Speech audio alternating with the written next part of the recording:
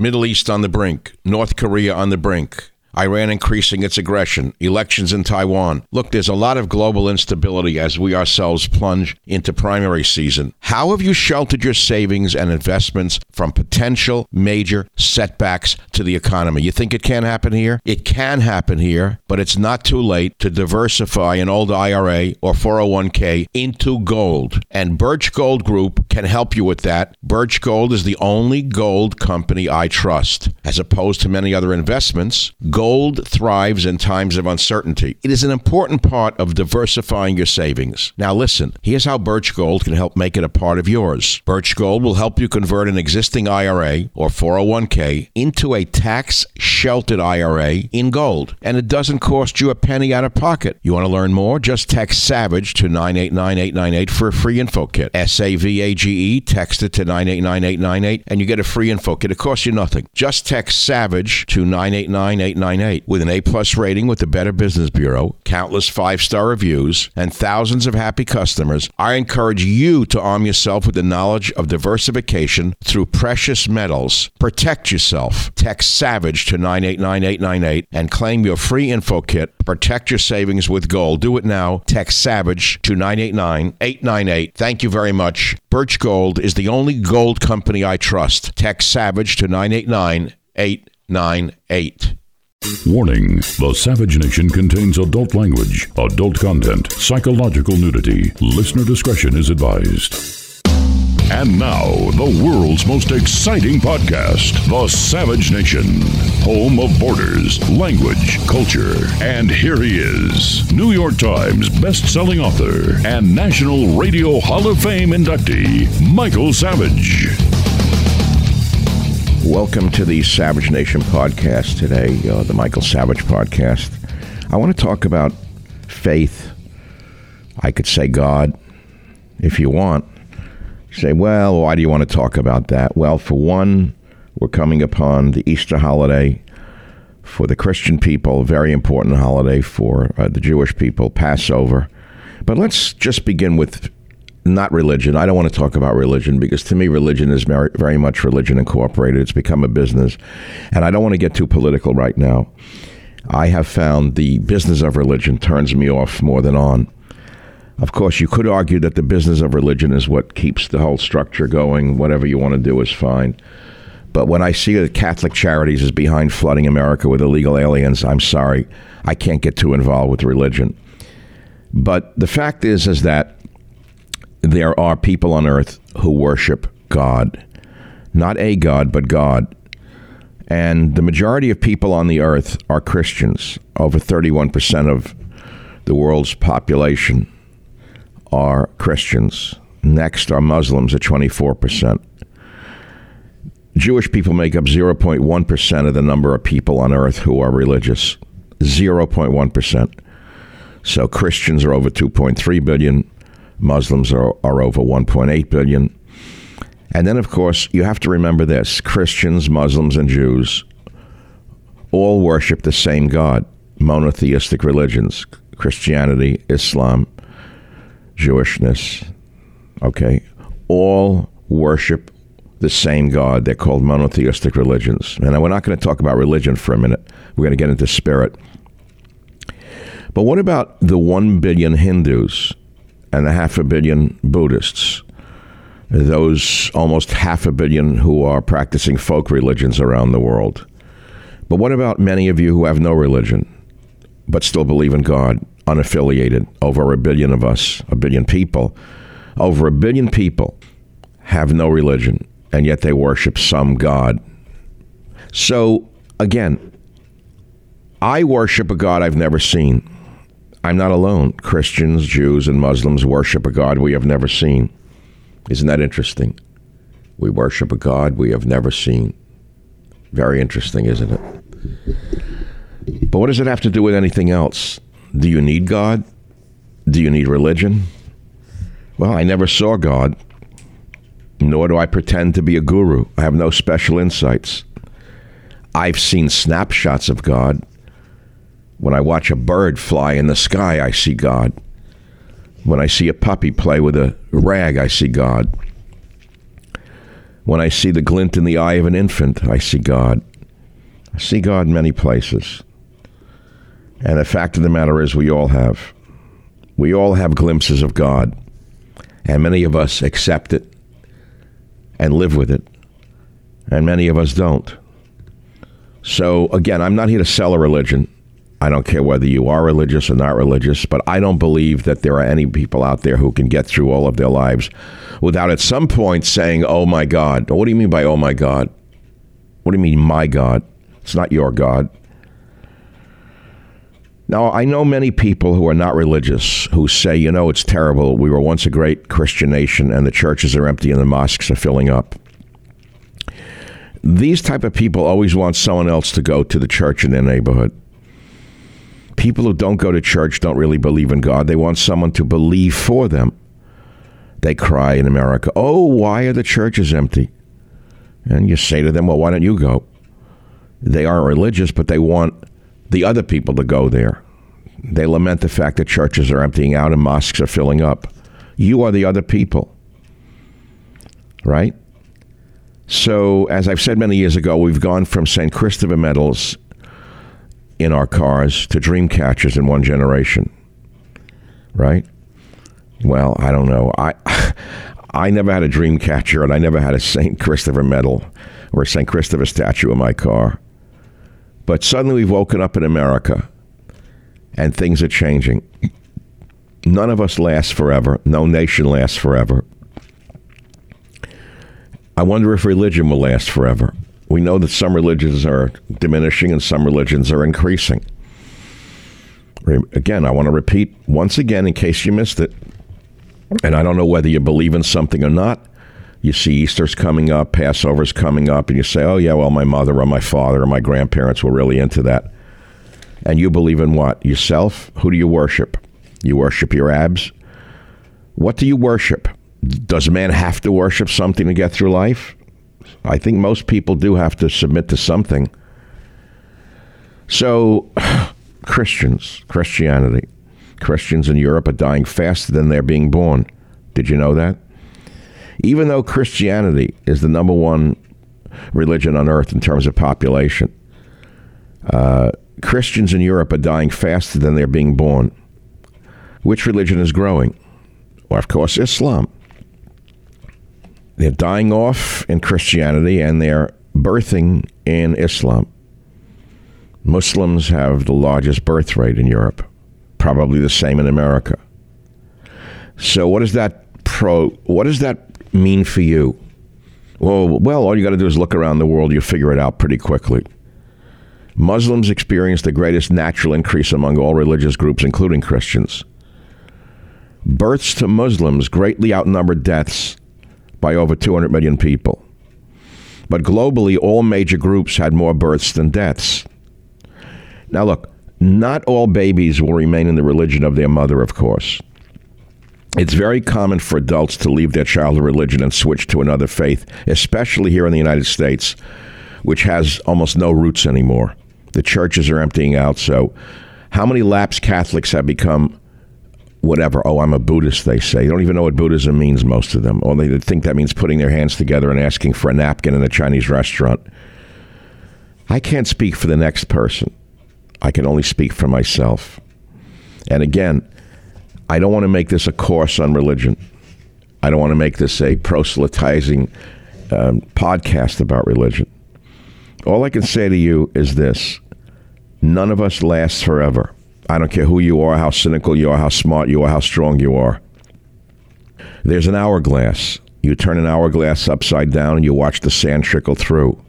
Now, for many of us, there's more sand on the bottom than there is on the top. And there was a time in our lives when there was more sand on the top than on the bottom. And when there's more sand on the top of the hourglass than on the bottom, you figure you have plenty of time to do everything and to figure things out. Well, all I can say to you is this. When you're down and out, who do you turn to? Many of you turn to alcohol or drugs. That's not going to get you anywhere. It only makes it worse. Now, I'm not a religious person. I'm a spiritual person. And the fact of the matter is, I'm not here to sell you on anything. I certainly do not believe that only one religion can lead us to God. Many years ago, I had the opportunity to interview a great defender of Christianity, a religious leader named Jerry Falwell. He was very big when Reagan was president. He's since passed on. And I asked him several questions, and he and I had an argument. And I said to him, Reverend, what does the crucifixion mean? I said to him, to me it means if you crucify others, you crucify yourself. Does that analysis hold any water with you? I said to Reverend Jerry Falwell.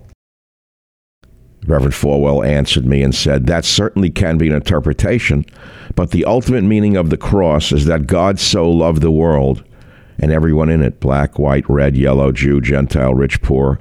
God so loved the world that he gave his only begotten Son, Christ, to die on that cross to pay our sin debt in full forever. And only perfect God, perfect man in one person could do that. That's what Jerry Falwell said. Now, here's the part I didn't understand and still don't understand. How could Jesus die for all man's sins for all time when such evil still exists? Does that exonerate them? Does that exonerate a child rapist? Right?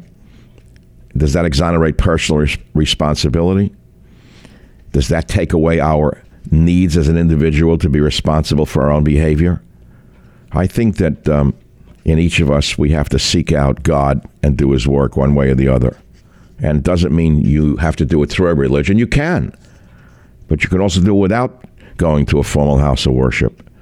I think every one of us must atone for our own sins. It makes no sense to me, and I'm not trying to be anti-religious here. It makes no sense to me that Jesus would have done anything to atone for the sins of a murderer who killed a child yesterday. So Reverend Falwell, when I said that to him, replied, because first of all, he is the Son of God, and God the Son, perfect man, perfect God. Theologians refer to him as the God-man, and because he is the God-man, he was able to take it upon himself. Only God could do that, he said, in that efficacious way. The sins of everyone from Adam to the last person that shall ever be born upon this earth, past, present, future. When he said it is finished on the cross, it meant just that. I paid the debt in full. I've satisfied my heavenly Father. My blood is shed. I've risen now from the dead, alive forevermore. And all who trust me shall have everlasting life. The death of Christ is sufficient to save all men everywhere. It is sufficient to save only those who believe and receive him, unquote. That was Jerry Falwell on my radio show many years ago. But for me, that begged another big question, which is this. Can a non-Christian be saved? This was a big question. Can a non-Christian be saved? I asked myself, and I asked him.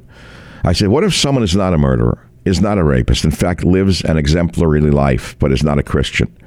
What if Mother Teresa had lived a life identical to the one she lived, but had been a Buddhist? Would she be saved? What about a Jewish man who reads the Bible every day, attends the synagogue, loves his fellow man, and avoids sin as well as the best of Christians? Can that Jewish man be saved? Jerry Falwell answered according to his faith and his convictions. He quoted the Bible saying this. He said to me, he that hath the Son hath life, and he that hath not the Son of God hath not life. But the wrath of God abides upon him. One must receive Christ. He said, that's not anti-Semitic. It's not anti-Gentile. There are many Baptists who have not received Christ. They may be church members and have been baptized, but have never personally received the atonement. He went on, Christ's death, burial, resurrection for our sins is Lord and Savior, he said. Now, I was not completely satisfied with that answer. But people of goodwill can disagree on these matters. That was the real reason for the First Amendment here in America. It wasn't to ban God from the public square. That's a liberal perversion of the First Amendment. Let me repeat that. The First Amendment was written not to ban God from the public square. That's a liberal perversion of the First Amendment. The First Amendment sought to protect every individual's right to believe and worship as he or she saw fit. The Founding Fathers believed that because no one can know the answers to these ultimate questions, every individual has an inalienable right to decide for himself what the answers are. That's our freedom here in America. We can't be forced to go against our beliefs by a national religion. That's what the First Amendment and the inalienable right of conscience it protects really means. Good people of any faith should be respected, in my opinion. We cannot dismiss the billions of people on earth who are not Christian. What about the Native Americans who do not even believe in an all-powerful God? Should we say all of them are pagans, not worthy of salvation if they do not convert to Christianity? Absolutely not. For me, I see God as the center of a spiritual wheel, with all the spokes being the many religions and beliefs that lead us to God. And I will quote Jeremiah from the Old Testament, 4:22, where he said, "For my people is foolish, they know me not. They are sottish children, and they have no understanding. They are wise to do evil, but to do good they have no knowledge." That's from the Jewish religion, the Old Testament. I will go on and talk more about God, faith, and reason here on the Savage Nation podcast momentarily. Please bear with me, because as we come upon Easter and Passover, many of us are certainly religious, and we will practice our religions. Many Christians will go to church. Many Jews will have the Passover Seder, but many won't. Many of you listening to this podcast came from a religious background to a certain extent. There's not a person listening to this podcast right now who did not come from a religious background going back 2 generations, or 3 at the most. And so there's a remnant shadow of this religion in all of us. That's why you're listening to this at all. The reason you're listening to Michael Savage right now on God, Faith, and Reason is because there's a shadow of a religion still left in even the most atheistic amongst you. And so I want to continue again to the millions of people around the world who will eventually be listening to this podcast. And I will give you an intimate look at my lifelong quest in search of spiritual truth. And I will share the many glimpses of God I've experienced over my extraordinary life and career, as some would say, including some of my boyhood insights or stories, my inspirational moments, and my reflections right here on the Savage Nation podcast. Please stay with me. Michael Savage, a host like no other. Have you become a victim of the timeshare trap? You think there's no way out? Well, Chuck McDowell, founder of Wesley Financial Group, has helped over 35,000 families out of financial hardship by getting them out of bad timeshares. And they may be able to help you too. Listen, if your timeshare agreement goes on forever, if you were told timeshares are a great investment, or your maintenance fees will never go up, you need to get the facts about timeshare cancellation. For over 10 years, Wesley Financial Group has been dedicated to helping folks get out of a lifetime of debt by canceling their timeshares. So they created a free timeshare exit information kit that reveals how the timeshare industry works and your options for cancellation. To get your free timeshare exit information kit, simply go to iCancelTimeshare.com. That's iCancelTimeshare.com. I'll say it one more time, iCancelTimeshare.com. Thank you very much. iCancelTimeshare.com.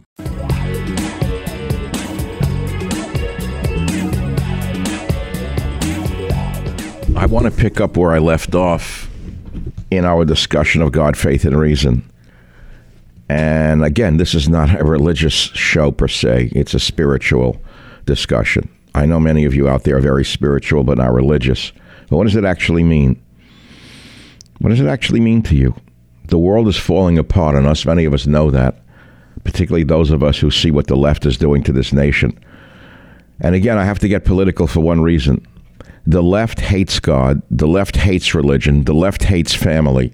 And the left is trying to destroy this nation, which at its core is a Christian nation. Never forget, this is fundamentally a Christian nation founded by Christians. You could say they stole it from the Native Americans. You wouldn't be wrong. The Native Americans were not Christians. They worshipped the Great Spirit. And I have seen the Great Spirit. I've been in enough remote places on earth to tell you I've been with people who have communicated with the Great Spirit. And I do not deny in my own life that there is a great spirit, a greater spirit than all other spirits, and we are part of that spirit, a giant fragmented spirit of which the Great Spirit is the greatest of all, and we are all part of that Spirit. What does that actually mean? Is that gobbledygook, New Age talk? You can take it for what it means to you.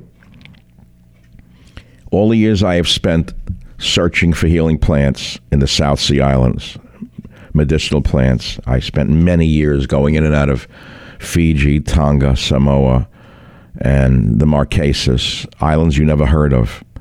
And I sat in villages through entire nights as I was collecting plants and talking with the people about healing plants. And my plant collections are in 7 herbaria around the world, meaning 7 museums around the world. I don't want to name them. It's not important that I name them. Just know that I have done this. What was I doing it for? Well, I was looking for healing plants, collecting them, codifying them, saving them for future generations to study. But there was something deeper driving me to do this. I never understood it. All I know is that the nights I slept on straw mats in villages, for example, in Fiji, with Fijian men, all black men, by the way, never knew about racism. They didn't seem to care that I was white and they were black. In fact, at night when we would sit up drinking kava, yangona, after a while, one would say to the other, "You think he's Fijian?" And others would laugh and say he's definitely Fijian, because all we saw were our eyes in the dim light of the fire that was in that bure.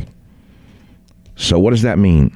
What am I looking for? What was I looking for my whole life? I've always been looking for God, to be honest with you. Now, my own religion, Judaism, I respect it, but it's a very difficult religion. Judaism is perhaps the hardest religion on earth to follow. It's filled with so many complicated rituals and complicated ideas that sometimes you can lose God in all of the rituals. I remember once I was on a student ship to Europe. I don't know when, in the late 60s. It was the motor vessel Waterman. It had been a troop transport in World War II, and it was cheap way to get to Europe, and it was packed with young people, myself amongst them, going to Europe for vacation to have fun. And we just partied all day, drinking, smoking dope, whatever we had to do. I don't remember. Actually, there was no marijuana on that boat. They would have thrown you overboard. But we partied at night. And I remember coming in, I was in a cabin of 6 people, 6 bunk beds. And we were all young people, young in our 20s. There was one older man, I don't know how old he was, but he was an old blind Dutchman. And I would ask him questions, and when I got bored of everyone partying, I would go down and talk to him about many things. And I'd ask him, what is the meaning of life? I was always that kind of kid. I always wanted to know the deeper meaning of life. So, he said many things to me, this old man, but one of the things he said was, you can reduce all religions to one statement, which is do unto others as you would have them do unto you. He said, I think all religions come down to that. Do unto others as you would have them do unto you. But to the Jewish people, there's a thing called the 10 Commandments. It's written in Exodus, the book of Exodus, the books of Moses. Exodus is one of them. Exodus, the first chapter, right? Oh, what does that say? Honor thy father and thy mother, that thy days may be long upon the land which the Lord thy God giveth thee. Thou shalt not murder. Thou shalt not commit adultery. Thou shalt not steal. Thou shalt not bear false witness against thy neighbor. Thou shalt not covet thy neighbor's house. Not covet thy neighbor's wife, nor his manservant, nor his maidservant, nor his ox, nor his ass, nor anything that is thy neighbor's. Exodus 20:12-14. Are those good rules to live by? Think about that. The 10 Commandments used to be in public schools in New York City when I was a kid. Right, not religion, but at least the kids knew what the rules were. Take a look at the animals now in the schools today. Nothing is taught to them about morality. Nothing. And look what's happened. Take a look. It's like a zoo. Like a zoo. Chimpanzees behave better than most of the children in schools in big cities today, because they have no guidance, they have no goalposts, they have no commandments, they have no belief in this world or the next. So they commit every crime under the sun. They spit on their father and the mother, if they have one. They'll murder you at the drop of a hat. They'll fornicate like a mink. They'll steal if they want to. They'll lie if they want to. They will covet everything in their sight. They'll take anything they can grab. Why? Because there's no religion left in our schools because of the atheists who have taken over our schools. So what good are the 10 Commandments? Very good. Really very good. And I believe that even in our secular schools, the 10 Commandments should be put back onto the walls of our schools. That's what I believe. And it'll never happen, not with the ACLU and the left-wing vermin running the schools that we have. But let's look at the 10 Commandments for a minute and see if they have any meaning to you. Number 1, honor thy father and thy mother, that thy days may be long upon the land which the Lord thy God hath given thee. What does that really mean? What about those of us who have had trouble with one or both of our parents? Does it mean we must worship them? No, it doesn't. See, this is the problem. Some of these statements are translated from the ancient Hebrew, but we don't even understand them. I once asked a thoughtful religious woman what this meant. She herself had had continuous problems with her own mother. And she told me a long time ago, no, it does not mean blind worship of your parents. It means you should honor that you come from your father and your mother. And that gives us a concept of belongingness, of an origin, of a root, of who we are as beings, who we come from, that we were not born unto ourselves. It does not mean we must worship our father and our mother, especially if we have a very difficult relationship with them. And what about the other commandments in the Old Testament of the Jewish people? Do they not speak for themselves? Thou shalt not murder? What does that mean? You have to read a book on that one? The Hebrew word is very interesting. It says murder, not kill. You are permitted to kill in war, in self-defense. Murder is quite different from kill. Think about it. We do not have to define the other commandments. Thou shalt not commit adultery, not steal, not bear false witness, not covet thy neighbor's house, not covet thy neighbor's wife, nor his manservant, nor his maidservant, nor his ox, nor anything that is thy neighbor's. They're all self-explanatory. The two most interesting words in the passage are those regarding murder as opposed to killing, and the concept of what honor thy father and thy mother means. And I hope I have helped you understand that today. Honor thy father and thy mother, but you don't have to worship them. Then there's a saying from Isaiah, the child shall behave insolently against the aged, and the base against the honorable. For a man shall take hold of his brother of the house of his father. Thou hast a mantle, be thou our ruler, and let this ruin be under thy hand. What does that mean? I'll let you figure it out. What about an eye for an eye? Exodus contains all sorts of rules about an eye for an eye, which again are self-explanatory. We don't live in an eye for an eye world, and many of us feel that the justice system is flawed because punishments do not seem to fit the crimes, and so many guilty get away with it, especially our corrupt politicians. It seems to most of us that the true criminals are not punished sufficiently or at all. We see the crooks at the top of the pyramid. Let me give you an example. Exodus 21:26 says, if a man smite the eye of his bondman or the eye of his bondwoman and destroy it, he shall let him go free for his eye's sake. And if he smite out his bondman's tooth or his bondwoman's tooth, he shall let him go free for his tooth's sake. What does that mean? It means an eye for an eye, more or less. It says to give them freedom to compensate for injury. Is that an eye for an eye? Earlier in 21:22 of Exodus, it says if men are working together and hurt a pregnant woman, they must pay a fine. But if they accidentally kill the baby, it says, if any harm follow, then thou shalt give life for life, eye for eye, tooth for tooth, hand for hand, foot for foot, burning for burning, wound for wound, strike for strike.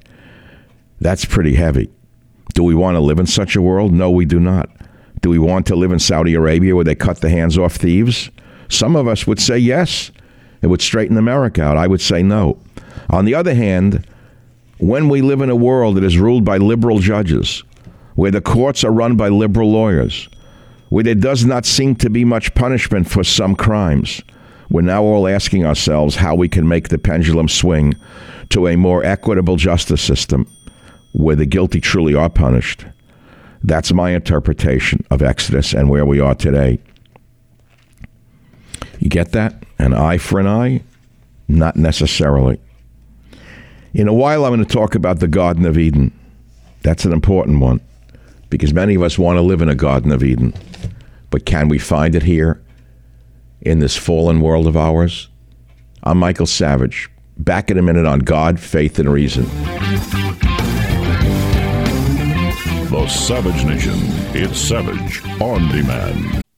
Middle East on the brink. North Korea on the brink. Iran increasing its aggression, elections in Taiwan. Look, there's a lot of global instability as we ourselves plunge into primary season. How have you sheltered your savings and investments from potential major setbacks to the economy? You think it can happen here? It can happen here, but it's not too late to diversify an old IRA or 401k into gold. And Birch Gold Group can help you with that. Birch Gold is the only gold company I trust. As opposed to many other investments, gold thrives in times of uncertainty. It is an important part of diversifying your savings. Now listen, here's how Birch Gold can help make it a part of yours. Birch Gold will help you convert an existing IRA or 401k into a tax-sheltered IRA in gold. And it doesn't cost you a penny out of pocket. You want to learn more? Just text SAVAGE to 989-898 for a free info kit. SAVAGE, text it to 989-898 and you get a free info kit. It costs you nothing. Just text SAVAGE to 989-898.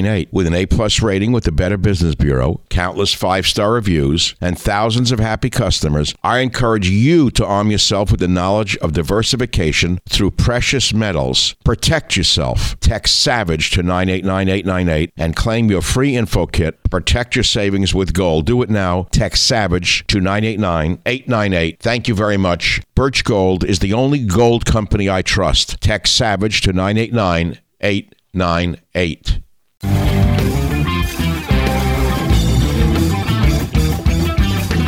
So this is the Savage Nation podcast. We're talking about spirit, God, faith, reason.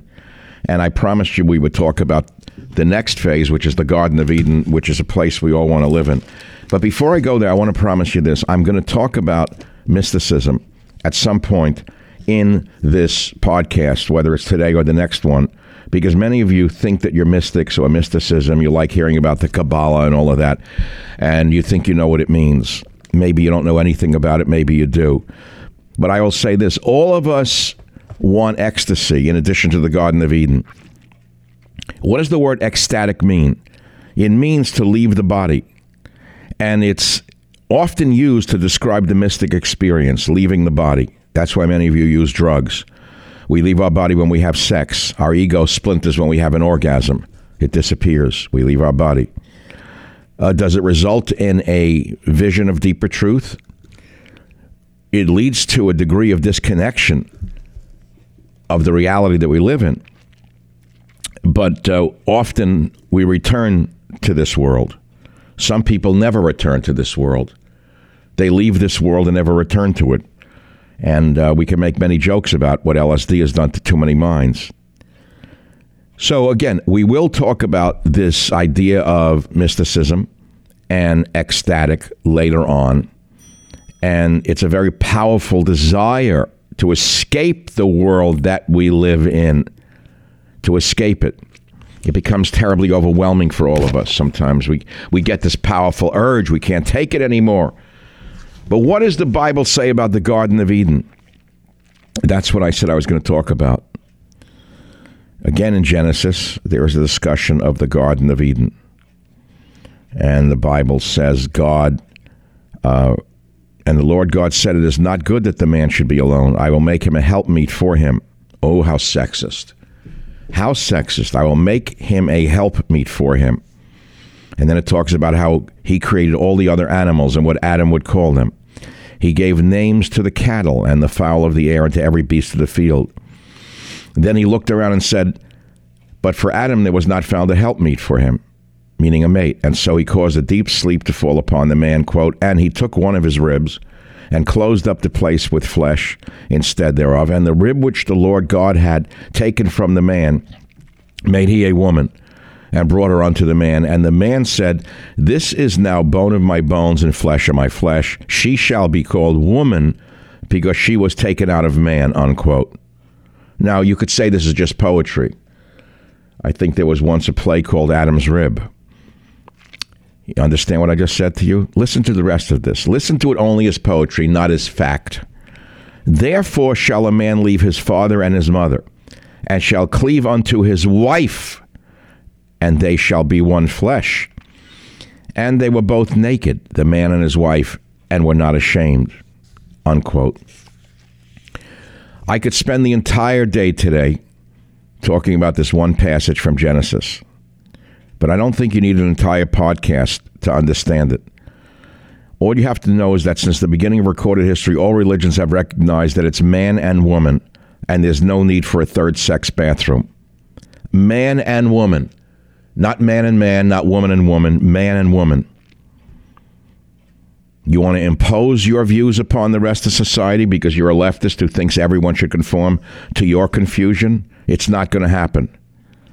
Most people will accept you, but they don't want you to twist their children's minds. Every culture, every religion, every people on the planet, every dog, cat, bird, mouse, even every pigeon, everything on earth understands that, except for the people in San Francisco and Austin, Texas. Just turn back to the Rock of Ages. Now, it's not that I believe every word or that I'm a biblical absolutist myself, but the Rock of Ages has been around for thousands of years. Of course, everyone is not as smart as the current crop of know-it-all equalizers. I understand that. We, the poor people who believed in God and the Bible all these years, we just didn't have the brains of you leftists and the other atheists around you.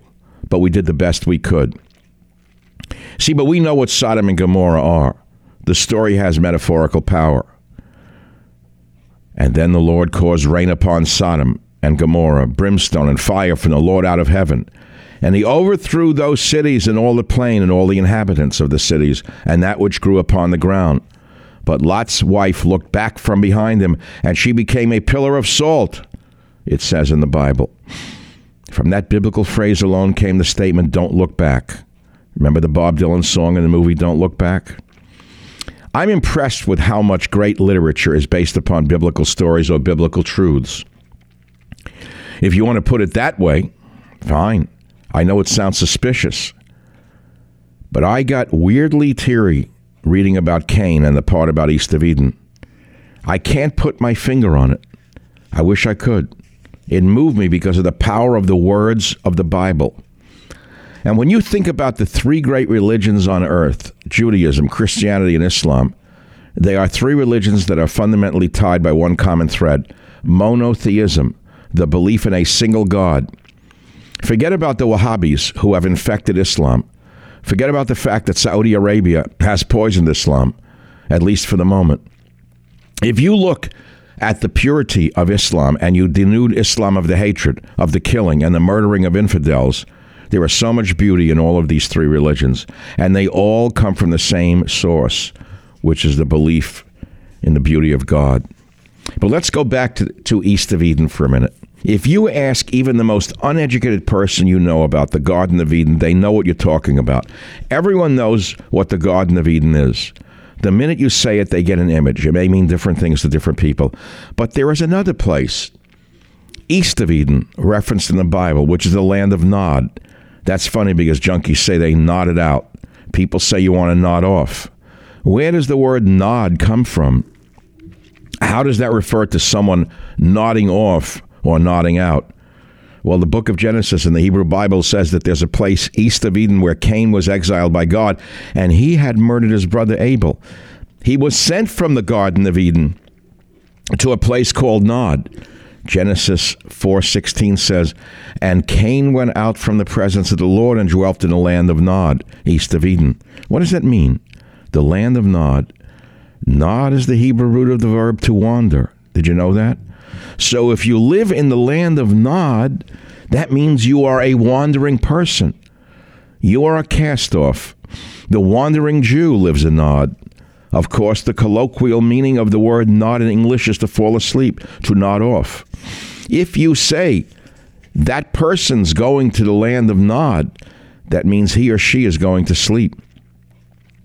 Genesis 4:17 says that, quote, after arriving in the land of Nod, Cain's wife bore him a son, Enoch, in whose name he built the first city. This is fascinating. There are places named after the land of Nod. There are popular cultural references, such as John Steinbeck's famous novel East of Eden, and two of its central themes are the betrayal of a brother and a land of sleep. Genesis 4:16, it is written, and Cain went out from the presence of the Lord and dwelt in the land of Nod on the east of Eden, Genesis 4:16. But let me go on. Again, talking about east of Eden, Genesis 2:5 and 2:8. I have some brief comments on Genesis 2:5 and 2:8. Genesis 2:5 says, no shrub of the field was yet on the earth, and no herb of the field had yet sprung up. Genesis 2:8 says, and the Lord God planted a garden eastward in Eden, and there he put the man whom he had formed. You know, when I first read that, I shuddered when I thought of the great literature that has been derived from biblical statements. Of course, as I said before, the famous novel East of Eden came directly from the Bible. There are so many other great literary references to the Bible by Shakespeare and other great writers over the ages, all derived from the greatest poet of all, which is why the left wants to denude us of Shakespeare himself. Genesis 2:18. Let's look at that for a minute. And the Lord God said, it is not good that the man should be alone. It is clear to anyone who reads it that man and woman belong together. I felt it necessary to repeat that point, given this age of ambivalence. But it seems to me that the universal truth for all mankind is man plus woman as one flesh. Man plus woman as one flesh. Or woman plus man as one flesh. Period. End of story. It's man and woman, or woman and man. This is Michael Savage, and when I come back, we'll talk more about God, faith, and reason, and how it leads to freedom. Let me pause right now, and we'll be back in a moment right here on the Savage Nation podcast. The Savage Nation. It's savage, uncut, unfiltered, and raw. Shipping can make or break a sale, so optimize how you ship your orders with ShipStation. They make it easy to automate and manage orders no matter how big your business grows. And they might even be able to help reduce shipping and warehouse costs. So optimize and keep up your momentum for growth with ShipStation. Sign up for your free 60-day trial now at ShipStation.com and use the code POD. That's ShipStation.com with the code POD. This is Michael Savage picking up on our discussion of faith and freedom. Many of you think that faith is a prison. God is a prison, and you want to be free. The opposite is true. I know it sounds counterintuitive. You go to a rave and take ecstasy, you think you're free. Get back to me the next day. So, no, it doesn't lead to freedom. Your freedom is slavery. Now, am I a religious person? No, I'm as entrapped as you are in searching for freedom. But why did God create the world? What is man's role in creation? Does God really intervene in our lives, and how much? And what about science? What is the relationship between God and science? Wow, that's pretty good. I'll talk about all of that in a while. But I want to talk about faith and freedom itself. And I'll begin with, again, a biblical quote, Jeremiah 2:20. The Old Testament is, if you only want to look upon it as poetry, go ahead. But remember, the Old Testament of the Jewish Bible, the 5 books of Moses, is the foundation of Christianity and of Islam. Never forget that. So Jeremiah 2:20 writes, it is written, for of old time I have broken thy yoke and burst thy bands, and thou sayest, I will not transgress. Upon every high hill and under every leafy tree thou didst recline, playing the harlot. So think about that one. So Jeremiah was really pissed off because he was saying, even in ancient times, the Israelites wanted to break the yoke of God's word. And they said, oh, I won't transgress. I'll be a good Jew.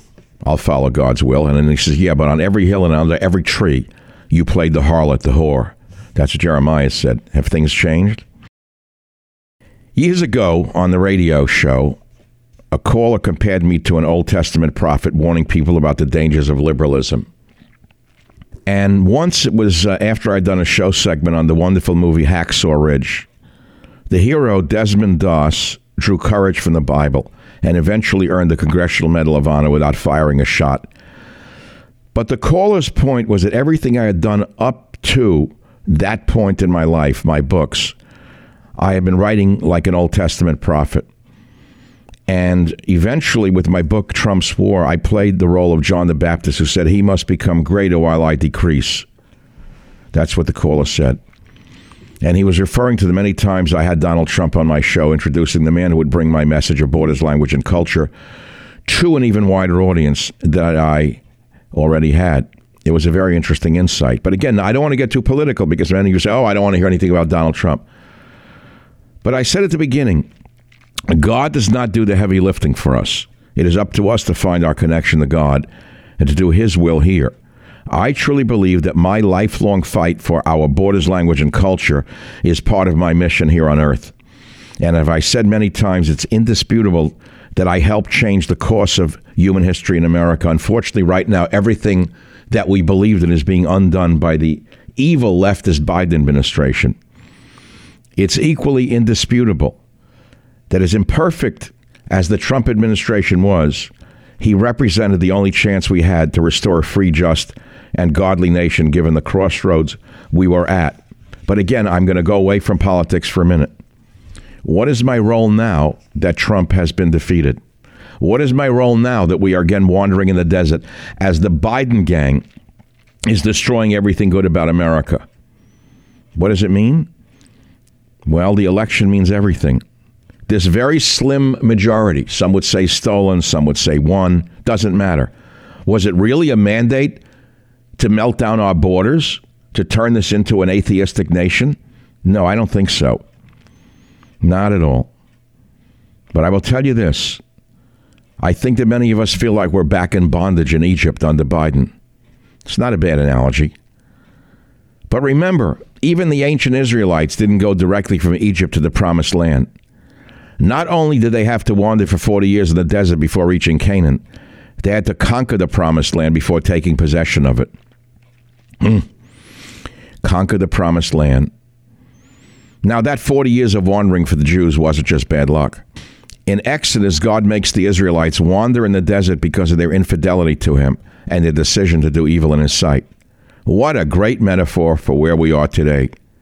Yes, we lost an election. And yes, we thought we had saved the nation from irreparable ruin after Obama. But unfortunately, Donald Trump took many wrong turns, as when he allowed the neocons to manipulate him into bombing Syria based on hearsay evidence of Assad gassing his own people. Right? So where are we today? Where are the great victories of yesterday? Where are they? I don't know where they are. I don't know where we're going to be tomorrow. But I know this, that without patriotism, there's no nation. Without borders, there's no nation. Without a common language, there's no nation. Without a common culture, there is no nation. I'm always asking myself, what's ahead? Where should I go? I don't have an answer to that right now. I do not have an answer to that right now. Sometimes I wake up and feel I've done my job. Some mornings I wake up and feel like a salmon that has swum upstream and it's over. That I've done the biggest thing I could possibly have done in my life and there's nothing left for me to do. But then I remember Moses, who spent the rest of his life trying to get his people to the promised land after he had freed them from bondage in Egypt. And I know there is still a lot of work to be done to save our nation. Let us never forget that elections have consequences, very, very deep consequences. What happened after the last election? We were stabbed in the back by Mitch McConnell. That's right, stabbed in the back by Mitch McConnell. He's done it over and over again. Again, I don't want to get too political. I didn't expect to be invited into the Garden of Eden after Donald Trump won. I didn't expect that at all. I've been wandering in the desert all my life. And I want all of you to understand how important it is that we keep believing in the future of America and that our battle has just begun. Our battle has just begun. Because you may not realize it, but it was God's will that Donald Trump lost and that this horrible anti-American administration won and melted down our borders, spit on our language, and has stamped on our flag. Maybe that's God's will. Maybe God is punishing us. Ezekiel 11:17 writes, I will even gather you from the peoples and assemble you out of the countries where you have been scattered, and I will give you the land of Israel. What does that mean? God has given us everything we need to do the right thing. He gave us the ability to reason. He gave us dominion over an entire planet. He gave us an innate sense of right and wrong. But he's not going to wave his hand and make everything right after we here on earth have screwed it up. We're going to have to do it ourselves. Just as I am going to continue to do what I have done for 3 decades, or almost 4 now, which is why I'm still doing podcasts. You understand what I'm saying to you? I'm still doing what I have to do. And I'm going to speak up when I feel it's necessary. I'm a true supporter of the right thing and the right way. And eventually I'm going to tell you the right will be done again. I want you to understand a few things today before we say goodbye on the Savage Nation podcast. And I'm going to talk in a moment about the meaning of Passover as we come into Easter and Passover here in our time on the earth. I will talk about the meaning of Passover in a moment, right here on the Savage Nation podcast. Home of borders, language, culture, the Savage Nation. In bringing this to a conclusion today, I'm going to talk about the power of Passover and the power of Easter. I talked about Exodus earlier on the Savage Nation podcast, but I would like to tell you about the power of Passover and the power of Easter, why these powerful holidays are still practiced by the 2 great religions of Judaism and Christianity, right?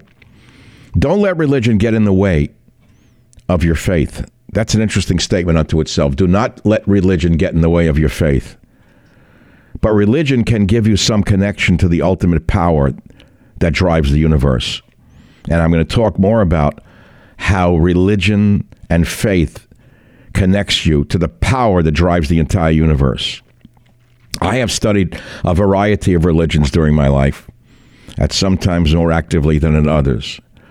I've looked at mysticism since I'm young, and I've looked for the truth in so many places and in so many ways that my head spins just thinking about it. It has all been an attempt to find meaning in life. What am I doing here? What's the purpose of life? Why do good people suffer? Why do bad people sometimes not suffer? These are eternal questions. If you find the answers to them in religion, you're very lucky. Most people don't. Most people, in my experience, sit in a church or a synagogue, go along with the program, and don't even know what they're doing. They're like a passenger on an airplane waiting for the flight to be over. They hear nothing. They're numb. They go in numb. They come out numb. Is that you? They take away nothing from it. Occasionally, a person is touched or reached by one of the holy books sitting there, or by a teacher. Occasionally, someone is touched, and that's good enough. You can't expect an entire flock to be touched. But there is a higher thing in religion, whether it be Judaism, Christianity, Buddhism, Islam, or even Hinduism. Maybe you're Hindus listening to this podcast. All of it is an attempt to tap into some higher power. Even paganism, although not one of the 5 major religions, is people trying to tap into a power that runs through them. They want the power. They want the energy. That's what you want in religion. That's what you go to church for. That's what you go to synagogue for. That's what you go to a mosque for. You want the power of the universe. They want the energy of God. You want to feel the power. Do you ever see a fighter before a fight crossing himself? I have. They want the power. They want to tap into it. But people don't want to go to a house of worship and come away feeling weaker than when they went in. Every year, people flock to Lourdes Cathedral in France by the hundreds of thousands. They believe that if they touch the holy water in the grotto at the sanctuary of Our Lady of Lourdes, they will be healed. They believe it can make the crippled walk, the blind see, the deaf hear. Sometimes people jump up and say, I'm healed, I'm healed. What are they going to Lourdes for? They're going there for a miracle. What is a miracle? It's the energy, the power that drives the entire universe. It's the energy that makes a blade of grass start from a seed, a dormant dead thing, and turn it into a beautiful green thing. The seed is you. Many of us are walking around like a husk, a dead seed. But inside the apparently dead seed, there is a living green piece of grass. Just as inside an acorn, there's a great tree.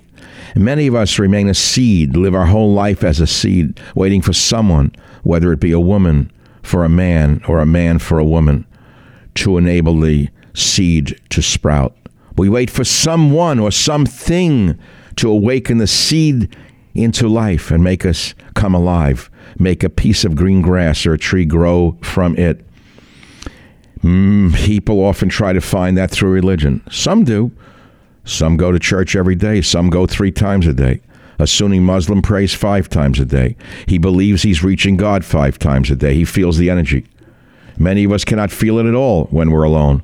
But when we go into a temple, a mosque, a church, we feel it suddenly. Have you ever been in St. Patrick's Cathedral in New York City on Christmas Eve? I have. If you have, or if you have been in an Orthodox Jewish temple in Brooklyn, New York, when there are 5,000 men in black chanting at the same time, or even in a village in Fiji, sitting where there are 20 men chanting to the power of the universe, you have felt an energy that you will never feel alone. So there is an argument for the congregation, but I haven't touched yet on Passover or on Easter. I will in my next podcast. Be sure to tune in to the Savage Nation podcast, where you will hear about the meaning of Passover and the meaning of Easter. Thank you for listening.